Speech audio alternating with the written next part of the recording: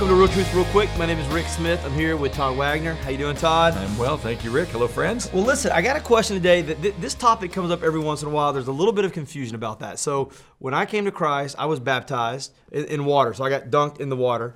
And after that, I read a verse, Mark 1, chapter 8, says that Jesus is going to come baptize you with the Holy Spirit. Yeah. So what does that mean? Do I need to get baptized again in the Holy Spirit? Can you help me understand this? Yeah, it's an amazing thing. The very thing that Paul, when he was writing, talking about is evidence of that which makes us all one body and unified, is a thing that has so much controversy and often divides us. So you're talking about Mark chapter 1. It's John the Baptist. He is being asked who he is, what his ministry is. And he says, listen, there's somebody who's coming after me that I'm not willing, or I shouldn't be one who stoops down to untie his sandals. I'm going to baptize you with water, but he will baptize you in the Holy Spirit. Fast forward throughout the entire ministry of Jesus then, and in Acts chapter 1, verse 5, Jesus says, hey, John baptized you with water, but not many days from now, I'm going to baptize you in the Spirit. And so then the next chapter, Acts chapter 2, we have this event, which is surely the fulfillment of what Jesus was talking about in Acts chapter 1, that is this baptism of the Spirit. And when it happened, it says tongues of fire set on the apostles. It says that they began to speak in tongues, which there'll be another episode that we'll do on the issue of tongues, but the tongues there, it's a very specific word. It's a known language, and we know it was a known language even then in Acts chapter 2, because it says that men heard the proclamation that went on from those apostles in that particular time and day in their native language or in their own tongue. In other words, they understood what was being said, even though they represented many different nations, many different tribes, many different peoples. God got the gospel out to them through the apostles on that day, even though they were uneducated and untrained men, in fluent language that was understood by people, okay? So that event seemed to be the fulfillment of what Mark said would happen in verse 8 of chapter 1 when John the Baptist prophesied that. What Jesus said is about to happen not many days from now. And then that Paul refers to in 1 Corinthians chapter 12, verse 13.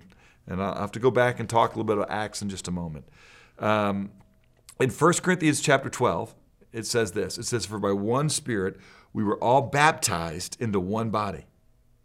Whether Jews or Greeks, whether slave or free, we were all baptized, every believer, and made to drink of one Spirit. Okay? And so what Paul's arguing there is that if you're a member of the body of Jesus Christ, the church, you have been baptized by the Spirit. Now, why that's important is because many people have had some experience, they believe, separate and apart from a moment when they profess a saving faith in a trust in Jesus Christ, which was their saving moment.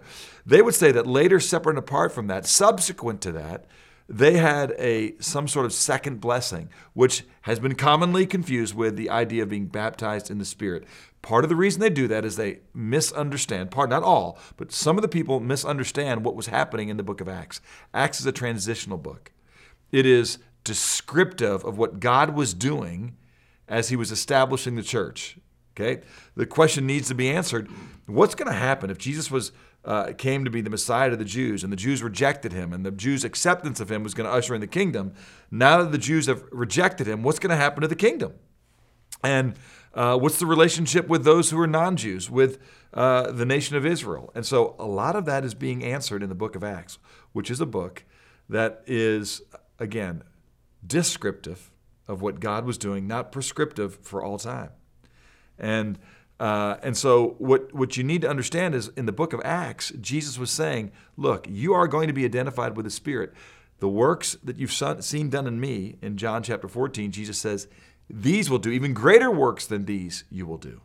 And the way you're going to do that is the same way that Jesus was able to do everything, which is by the power of the Spirit, as Jesus lived in relationship with the Father by faith through the enabling of the Holy Spirit. And Jesus was going to allow his church to do the exact same thing. In 1 Corinthians, Paul's saying, here's one of the problems that's happening in the church. There's disunity among you because you are valuing certain expressions of the gifts. Some of the miraculous or sign gifts that the early church had were being more celebrated and pridefully, if you will, displayed than others. And Paul's arguing, hey, listen, it's the same Spirit at work in all of us. We all have different gifts that we should all use for the glory of God, not for our own glory. Our gifts are given to build up the church for the glory of God. and you all have been baptized in the same Spirit. That guy doesn't have more of the Spirit than you. He's got a different role maybe than you in the body, but not a different blessing in the sense that he is ahead of you spiritually just because he has those gifts. So the baptism of the Spirit is based on 1 Corinthians 12:13, has to be present in every single believer. And it's not something that happens separate and subsequent to your faith in Jesus Christ.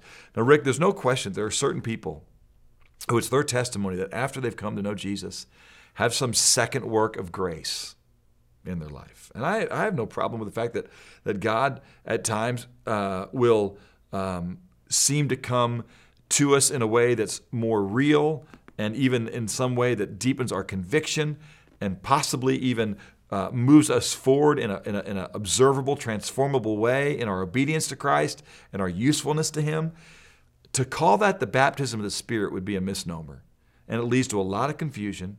It leads to a lot of insecurity in people. It leads to a torturing, I think, of the Scriptures. And I think it's really often, by well-meaning people sometimes, an example of when we take our own experience and we try and find someplace in the Bible that matches it. It's not a good way to read the Bible. It's called eisegesis, which is you put in to the Scripture the thinking that should really be exegesis, to take from the Scripture. Knowledge comes from God's Word. We don't find our experience in the Scripture. We take it from. So the baptism of the Spirit is really nothing more than what happens in the moment that we come to faith in Jesus Christ. We're baptized as one Lord, one God, one faith, one baptism, Ephesians chapter 4 says. And we've all been baptized in the same Spirit. Let me ask you this real quick as we finish. You say things in really winsome ways sometimes that help us remember phrases and ways to communicate. Yeah. What would you say if someone comes up to you and they go, "Hey, Todd, you ever been baptized in the Spirit?" How do you answer that question? Yeah, People say that. I would say I have a relationship with Jesus Christ. And so absolutely, as Paul says in 1 Corinthians 12:13, if I'm not been baptized in the Spirit, I'm not a member of the body of Jesus Christ, which means I'm not a member of the church, which means I'm not converted. And so people ask, is Watermark a Spirit-filled church? I say, I certainly hope so. Because if we're not the church of Jesus Christ. In fact, one of the problems is because the Spirit is a very difficult person to understand in the Godhead, right? I mean, a lot of times people are intimidated by this aspect of the Trinity. I mean, the Father we get a sense of, the Son is the visible image of the invisible God, but because some Bible translations call him the Holy Ghost, we're like, oh my gosh, what is that? You know? And so, in fact, I joke sometimes, there's a series I've done that when the people talk about the Trinity, they can talk about like, the Big Daddy Jr. and the spook, right? And nobody wants to talk about who the spook is because it's creepy. It's like Casper, even if he's a friendly ghost, he's still a ghost. Well, the Holy Spirit is a person, he's a he. He's not an it. And if you are not abiding with the Spirit, if you're not yielded to the Spirit, if you're quenching the Spirit, you will bear no fruit, okay? And when the Spirit is present, that's when we receive power. Acts chapter 1, verse 8, you will be my witnesses when the Holy Spirit comes on you, and you will receive power, the Scripture says. So apart from God's Spirit working in us, that's what Paul says in Colossians chapter 1, verse 28. And so what I like to tell people is this. This is about as winsome as way as I can say it. The question is not how much of the Spirit do you have, but how much of you are you availing to the Spirit, okay? Because the moment you believe, you are sealed in the Spirit, you are baptized in the Spirit, and you should be continually being yielded to the Spirit of God, which is in you. That word is the word filled. It doesn't mean you get something in you that wasn't there. The word filled can sometimes mean controlled by. Like that guy was filled with anger, filled with rage, filled with lust. We don't think he drank a bottle of lust. What we're saying is he's being controlled right now by his lust and not by the Spirit. Got it. Well, I'm glad this is the church where we do talk about the Holy Spirit. Yeah, so you've got to. In the show notes, I'm going to put a sermon series that you did, the lowdown on filling up. Yeah. I'll put that down there. And then we did another Real Truth real quick. How do I know if I have the Spirit? Yep. We'll put that on there too for people to check out. Fantastic. Awesome. And we'll see you next week on another episode of Real Truth real quick.